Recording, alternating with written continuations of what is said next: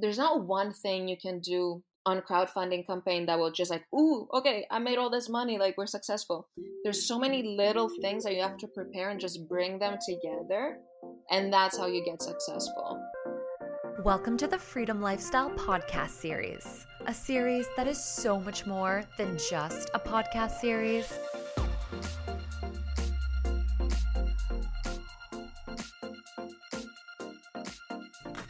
This is a movement towards freedom in life and in work, and about taking a lifestyle you know you deserve. I'm your host, Sam, and I have always admired working where you want, when you want, and how you want.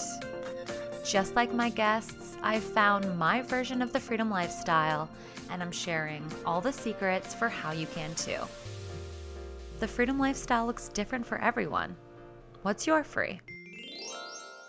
You're listening to episode 25 of the Freedom Lifestyle podcast series.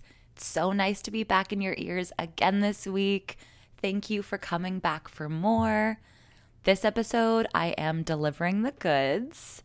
If you've ever considered running a crowdfunding campaign to fund a project, that's Bagheera meowing, idea, business venture, a philanthropic project, or if you're just curious how crowdfunding even works, I've produced this episode with you in mind.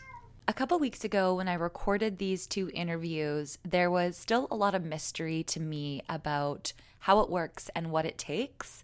But now I can say I'm a crowdfunder and I have a crowdfunding campaign. What I've learned is it's a lot of hustle, okay? So crowdfunding, if you're not familiar, it's the practice of funding a project or a venture by raising a small amount of money from a lot of people, typically over the internet, platforms like Kickstarter, Indiegogo, there's GoFundMe, and for my women-identifying friends, there's a platform even called I Fund Women. Each of these platforms come with their own stipulations and rules, and in this episode, we're going to focus on Kickstarter, whose mission is to help bring creative projects to life. The way Kickstarter works is you set a dollar goal of how much money you want to raise. You set a time limit for how long you want to fundraise for, typically about 30 days. And if you hit your goal, you get the money. Amazing. You got to ship everybody everything or do what you said you'd do, but you have the money. If you don't raise your goal, it doesn't matter how close you are, all of that money gets returned to your backers and you get nothing. So intense. It's all or nothing, but it makes for some really exciting campaigns. So as you might know, I've been working on creating my first book with my boyfriend, Jared. He was actually on the podcast a couple episodes ago, interviewing me about the freedom lifestyle and how this whole podcast and community came to be. He's amazing.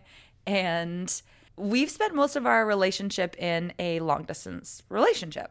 He was in San Francisco, I was in Toronto, and over those 2 years in LDR, we learned a ton about what it takes to make that work.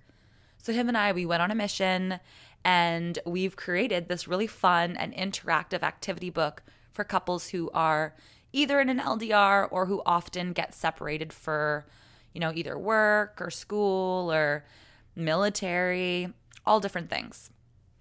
We partnered with a registered psychologist who looked over all of our content and made sure that the activities we were suggesting were really effective. And we launched the book on Kickstarter last week because we needed enough money to print the minimum order of books, which is 1,000. And we've already raised over $8,000 in pledges. So it's been a super exciting week for us. I'd love for you to check out our campaign, watch our cheesy but cute video, and share it with anyone you know that's in an LDR. Of course, if you want to throw us a pledge too, we would love that as well. So for today's guests, I wanted to interview two entrepreneurs who had gone through the Kickstarter campaigning process and could talk about what works, what doesn't work, and what their experience was like for them. We're going to hear about two completely different campaigns, one that hit their goal and got the money, and one who missed the mark and had all of their pledges returned. First up is Joe and Jen, the women behind the Bevoy Travel Journal. Ladies, welcome to the podcast. So excited to have you on the show. Thanks so much for having us. We're so excited. It's our first time. Amazing. This is my first time having multiple guests in the same interview. So for my audience's benefits, how about you each introduce yourself so that we know whose voice is whose? I'm Joe. And I'm Jen. Amazing. And you ladies are the co-founder of Bevoy Travel Journal? Yes. Mm-hmm. Let's start off with an easy question. Maybe for you, Joe. What does Bevoy stand for? So Bevoy stands for Better Version of Yourself, and the name of our brand that the product falls under is called Bevoy & Co. Okay. And when did you come up with the idea for the Bevoy Travel Journal? And is this your one product? Is this your first product? Tell us a little bit more about the business and how it came to be. Yeah, it's our first product. We started in October of 2016, and the idea actually came about on a trip that we both took together in California, a road trip.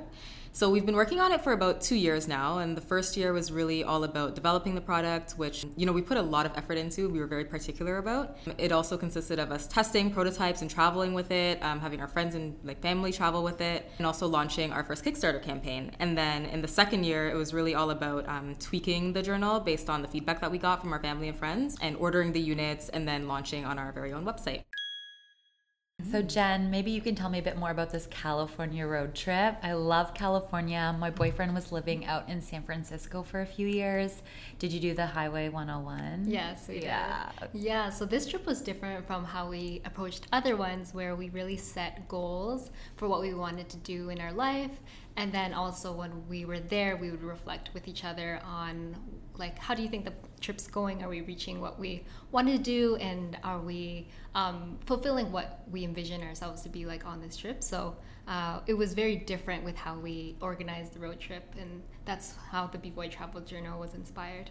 So you were almost using a journal without a journal and giving yourself these prompts. Yeah. Can you give us some examples of some of the prompts that you had back on then? What does intentional travel look like? What are some of the questions that you make people think about before and during a trip? Yeah, so we split our journal into a couple sections. So there's the before, during, and after your trip. So before the trips, the prompts kind of just get you hyped up really for your experience. And so we're asking you where you're going, who you're going with, what do you like about them, how do you see your current life today, what are some of the things you worry about.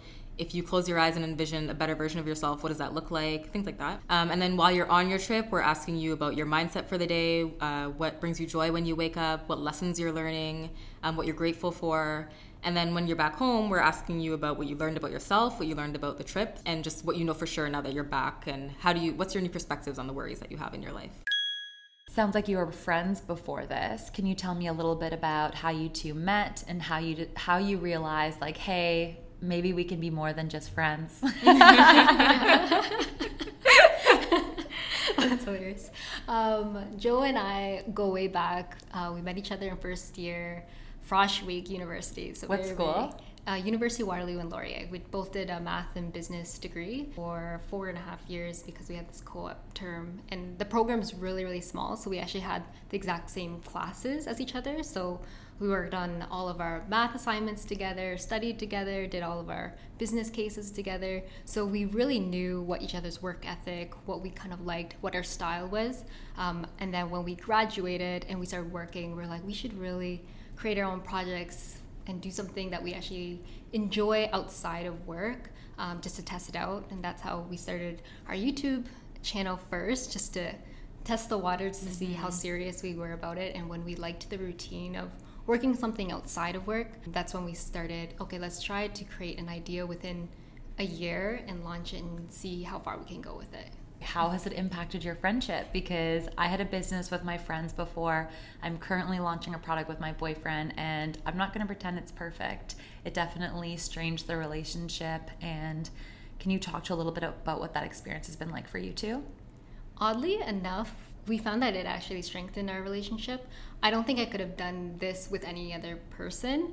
We have the same vision and mission and what we find fulfilling in life, and we've always talked about that being in school and even after school. And I think that's something you can't cultivate. Either you have it or you don't, because everyone has the same vision and it doesn't really change much in the course of your life. And I think one thing that we try to do is we try to be upfront and honest if something's changing.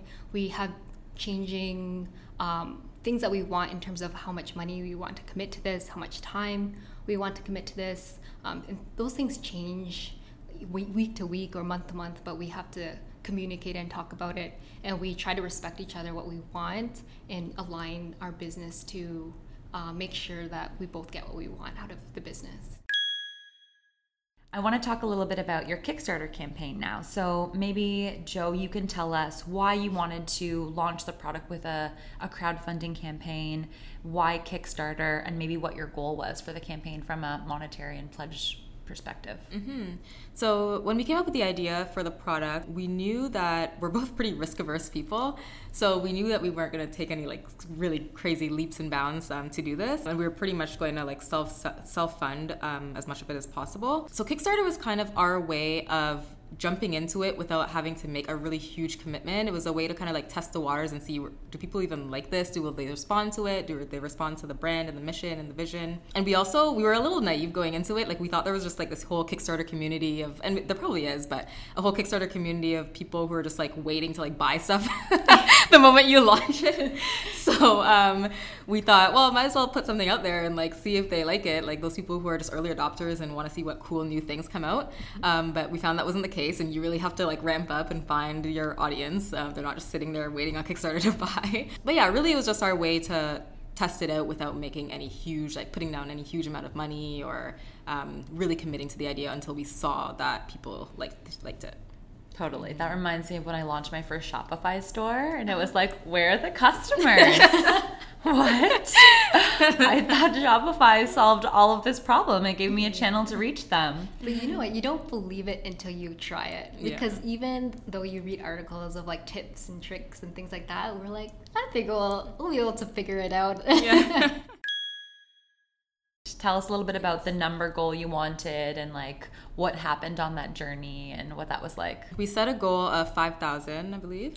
10,000. We set a goal of 10,000 and we didn't reach that goal, and we found a lot of things kind of surprised us along the way, and a lot of things like worked that we didn't expect as well. So a couple of things that kind of surprised us was first and foremost social media. Like we were really surprised that didn't drive like anything the way that we thought it would, because I mean everyone's on their phone, everyone's on Instagram, so I guess we just thought like, oh, we'll make an account, post some really nice pictures and communicate our vision and our product, and people will kind of like gravitate towards us and support our campaign. But nope, that's not what happened. And we also tried dabbling into ads on social media, and we found that didn't really drive anything either. So that was, I think, the biggest shocker for us. One of the other things where we tried reaching out to a lot of people, like writers, like Forbes writers and magazine writers and things like that, to get featured, because really we were trying to raise our brand awareness. No responses, so that kind of didn't work as we expected. So those are the things that didn't work. But what we found did work was reaching out to family and friends and just anyone we knew. Like it could have been acquaintances, people that we went to school with like years ago. We just reached out to anyone we knew, and we were actually really surprised by the amount of support we got. And it also allowed us to like make connections with those people again that we haven't talked to in a while, which was really cool. And then the other thing was going to face-to-face events. We found that it worked in terms of making connections, not really in terms of funding our event, but we were able to meet a lot of really cool people, especially in the entrepreneurship community. There's so much support, and people were always just so keen and willing to introduce us to people, and that's how we got a lot of like our features on other people's platforms and things like that. So that was really cool and presented a lot of opportunity. That's awesome. I can so relate to the kindling old relationships. As I'm about to ramp up to launch mine, I'm messaging people from high school and like, I want to say something customized. So I go and see what we're up to, and I'm like, oh, you had a kid. Like, how's married life? How's being a dad? Exactly. That's exactly what we found too. But it's really cool. Nice. Yeah, so nice. Yeah. It gives you an opportunity to chat with them. And of course, some people are going to be like, okay, you're just selling me. Right. Yeah. And that's okay. I find there's more people that are like, what a great idea, good for you, exactly. I'm happy to support. If someone's listening to this and they're thinking about starting a crowdfunding campaign, let's give them a couple really tactical tips. So if you only had 48 hours, okay, you can only do a couple things in 48 hours, what would you do for your crowdfunding campaign?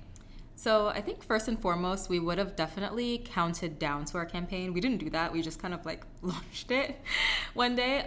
But when you have a countdown, it kind of creates that anticipation. People know that something's coming. They're looking forward to it. So definitely would have done that. And then definitely would have threw like the biggest launch party that existed. Invite everyone you know, and then have like the timer go down, and when the clock strikes 0, you all, like everyone in the room just like supports and buys and shares with their friends on their social media accounts, etc. Because the first couple days or hours probably of your Kickstarter campaign are the most crucial. If the momentum doesn't start, it's not going to continue. Do something more creative. So we would have had like some more creative packages, or at least like an introductory offer for the first, I don't know, let's say 500 buyers or something. Just to have like a more of a unique touch. So with our journal, we talked about maybe we would have had like calligraphy or embossing, or just something really cool, maybe a collab with another business venture. For the first people who get it, they get another like product or service with it, something like that, to create a little bit more excitement and buzz, and something that's shareable that you want to like talk to your friends about. Cool. Jen, any additional tips from you?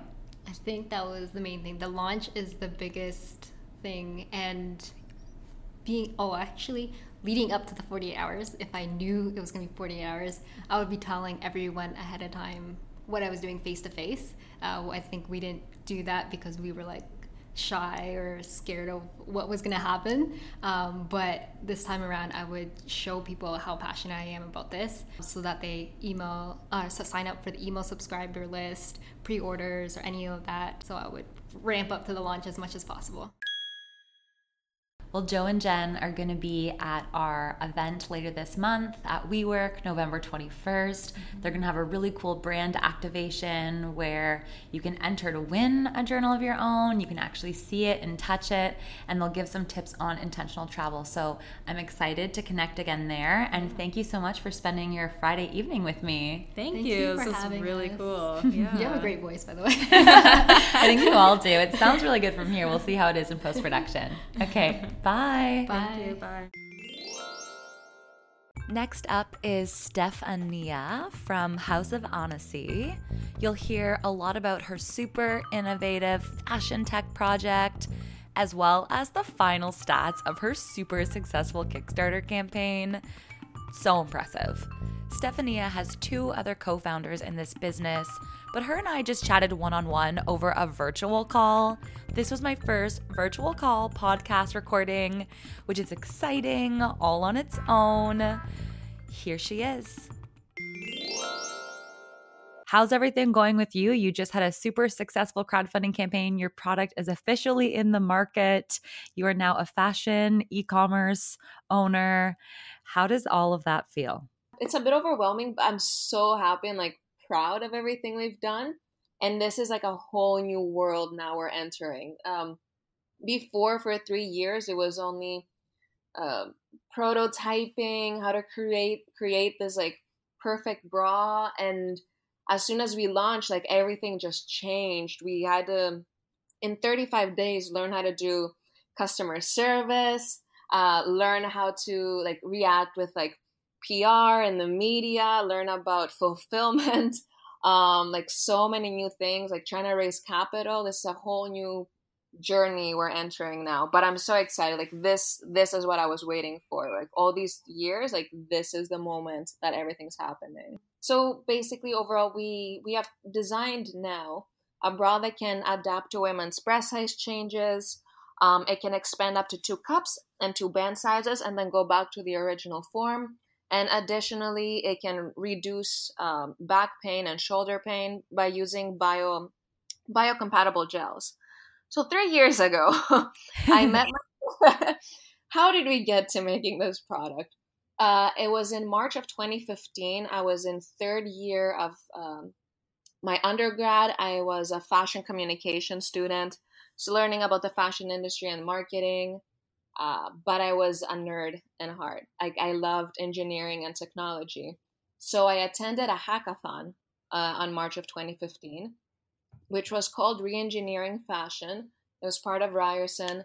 And that's where I met my team members, who their backgrounds is aerospace engineering and industrial engineering. And they love design. So it kind of mixed, it was a great combination, like the three of us coming together. My research during university was all about smart materials, fashion technology, and finding ways of creating adaptable clothing. So for the hackathon, just for the sake of winning $1,000, we combined the research that I had and what I knew, and found out that the lingerie industry is a massive market. It's worth over $9 billion just in North America. So at the hackathon, we just decided, okay, let's create an adaptable bra. And we're going to win the $1,000. Woohoo! Like, we're 20-year-olds winning a hackathon. Like, that was our main thing. And how long was the hackathon for people that aren't familiar with that term? It was one of those, like, was it a 48-hour one, or tell us a little bit about that too? It was 3 days. Okay. 3 or 4. Yeah, 3 days. I think the fourth day was the pitching. So they teach you for 3 days. They bring different mentors. They tell you about how the fashion industry works and how you can mix it with engineering. And basically, you take everything you learn in those 3 days and you come up with a product in the fourth day. So cool. So we came up with the Annecy bra.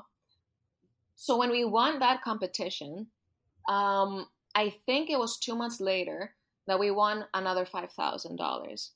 And 2 months later after that, we won another $8,000. So we're like, whoa, we're onto something. And these were purely just at pitch competitions where you kept, reselling that idea of something that didn't exist, but in concept was what your team had come up with? Yes, exactly. It was more competitions in the university environment. So that was a big advantage for us. So why we decided to create a company is every time we attended conferences and trade shows, every time we told a woman, oh, we are trying to make an adaptable bra, their faces just, like, they smiled so much. They were so excited. They were like, we can't wait for this. And I think it was just that excitement and happiness from those women that kept us going. And we're like, okay, we need to create a company out of this. Okay. Wow. In all those years of, pre-sales, working on something that didn't exist, it sounds like you had a ton of roadblocks. I can only imagine overseas prototyping and all of that stuff. What was your motivation to keep going? Was it, money related? Do you see this, that $9 billion industry and that's really exciting to you? Was it more about using, your skills and your expertise in the fashion space? Like, what kept you going? Well, there were many times I thought of quitting, but I think initially the first 2 years, it was mostly, I can explain this. I don't know how many other people can relate to this, but I was back in high school. I was born and raised in Greece. So I went to high school in Greece. I was never seen as the type of person that would ever manage to do anything amazing in their life. And as lame as it sounds now, I think the first 2 years of Annecy and during university, I was just trying to prove myself to those people that I can do something. And once I managed, there was a competition I won in August of 2017.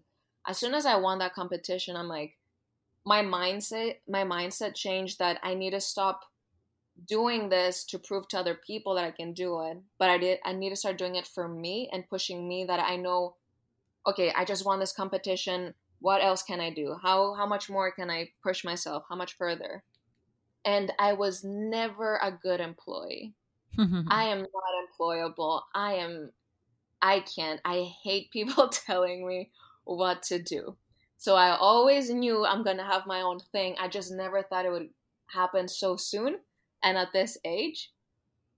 And I love fashion tech. I believe that I truly, truly believe that I can change the future of fashion and of retail. I believe that we can bring innovation into this industry, and maybe I could be the Elon Musk of the fashion world. Some people laugh at that, but I want to believe that. No, I think that's super inspiring, and why not, right? And I think that some of the most impressive people and the most successful people are people that come from, are unpredictable entrepreneurs, and their whole life they really felt like they were meant for more. And anytime life gave them a certain scenario, they just didn't accept it, whether it was a job or, growing up in a certain area or being told what path you need to take. It sounds like you always knew you were destined for more and are really pushing for that every day. Exactly. It's been a long um journey to realize this. Like I always knew, okay, I need to work for myself. I know I'm gonna be something one day, but now like I truly believe it. I'm like, I can be Elon Musk if I want to. I can be the Elon Musk of the fashion world. So let's talk a little bit about your launch that kind of took place over the summer. You did such a great job marketing it. I know that you and I collabed a little bit and I helped promote it, and it was super cool to check in and see the progress. So why did you decide to launch it with crowdfunding, and why did you decide to go on Kickstarter versus some of the other platforms? So initially, when we were starting off the company, we didn't want to do Kickstarter. So the whole go-to-market strategy has changed a lot in the last 2 years. We just didn't know how the business world and the startup world worked. And we wanted to just make a bunch of like a 500 bras and go up to a retail store and be like, sell it. We didn't know any better. Mm-hmm. I think as we started learning more how the startup world works and getting more advisors, they told us, and we understood at one point that in order to make so many bras and even push the limit, like make more than 500, make 1,500, we need money. And then when we started talking to possible investors after the competitions, all of them wanted the same thing. They wanted proof. They wanted proof that someone will actually buy it. That was the biggest thing. They wanted to see if people wanted it. So crowdfunding was the best solution for that, for us to prove our point to the investors and also raise the money, both in the same time. And has it been working? Because it sounds like you've been having a lot of conversations raising money now. I'm looking at the stats. You were like 140% funded, almost 700 backers, 90K in sales. Like, did you prove it to them? Oh, yes. That's all they wanted. I'm like, oh, so okay, this is what you just needed. Yeah, so now what? Now that we have that number, that 90,000, it has started so many conversations, and it's a whole new journey that I've never, like, now they're like, okay, let's have a second meeting. I'm like, ooh, I've never been to a second meeting. I don't know what happens after this. Girl, you're going to have options. You got to get some more mentors and advice, because I think, yeah, you crushed it, and they'd be silly to turn away an opportunity like this. So good for you. Thank you. When you think about kind of those 35 days that we were in this campaign, and imagining there's few people listening to this episode who might want to launch on crowdfunding, either because they're in the same scenario as you, that they need to prove it. Maybe they think it's a great marketing opportunity. Maybe they just really need the money before they put in a big order. So when you think about the campaign, is there anything that really surprised you about the process? Either something that worked really well, or alternatively something that was just a fail that you're like, whoops, and you just stopped doing? I think I realized after maybe in the second or third week of Kickstarter how important it was for us to prepare for this a year before. I know it sounds like a long time, but I was trying to have our Kickstarter in the beginning of the year in January, and something kept happening, and we had to keep pushing it back. And I was like, I'm so happy that happened now. I was very mad back in January, but I'm so happy now because we were able to prepare properly. We were able to find our perfect messaging, we created the correct branding that we needed. I met with the appropriate people to help me bring this to life. We found the perfect audience. All those, there's not one thing you can do on crowdfunding campaign that will just like, ooh, okay, I made all this money, like we're successful. there's so many little things that you have to prepare and just bring them together. And that's how you get successful. Like, one of the biggest advice that I can give if you're doing a crowdfunding campaign is grow your network so much. And like in the 3 to 4 months before the launch, because you need to get every single person, you know, family, friend, very long distance cousin, whoever, they need to pledge in the first 72 hours. You need to prove, whether it's Indiegogo, Kickstarter, any platform you use for crowdfunding, that you can bring your own network to support you, and then Kickstarter will start promoting you to their community. So you need to hit 30 to 50% of your funding goal in the first 3 days. If you can manage to do that, then why would Kickstarter promote you? The more money you bring to Kickstarter, the more money Kickstarter makes. So they're gonna bring the best campaigns that make the most money for Kickstarter in their front homepage. So the Kickstarter community, people that keep backing up one campaign after the other, they'll come and notice your product or service or whatever you have. That's awesome. And were you aware of how that algorithm worked ahead of time? Was it successful for you? Did you get some organic sales outside of those friends, family, distant cousins twice removed? Yeah, I was reading, I don't know how many articles and posts and books about crowdfunding. So I learned about the popularity algorithm about 20, 30 days before. So I knew I had to like grow my network, but then I actually like read it online too. And I'm like, oh, okay, shit, I need to make sure everybody like pledges then. If someone's like, oh, I'm just going to leave it, I'll do it on the weekend. Like, no, they need to do it now. Give me your credit card. I'm pledging for you. Got it. Exactly. Cool. Anything you tried that didn't work? I think there's so many successes from an outsider view. I think you did such a great job hyping it up. Your video was super funny. I love that opening line of like, I'm not down for this. What's something you tried where you're like, oh, that didn't work? 2 things. We had a massive media list of we had emails of magazines, like fashion magazines, and just like different publications. Nobody replied back to our emails. 500 emails, nobody replied back. So that was not mistake number 1. Like, there was no way for us to know that the press just wouldn't. I didn't know they get like 1,000 pitches every day. When I talked to our journalists after Kickstarter, I'm like, oh, okay, that makes sense. So we lost a bit of time, like 2 weeks on that. And then I also saw there was not a huge ROI with the influencers.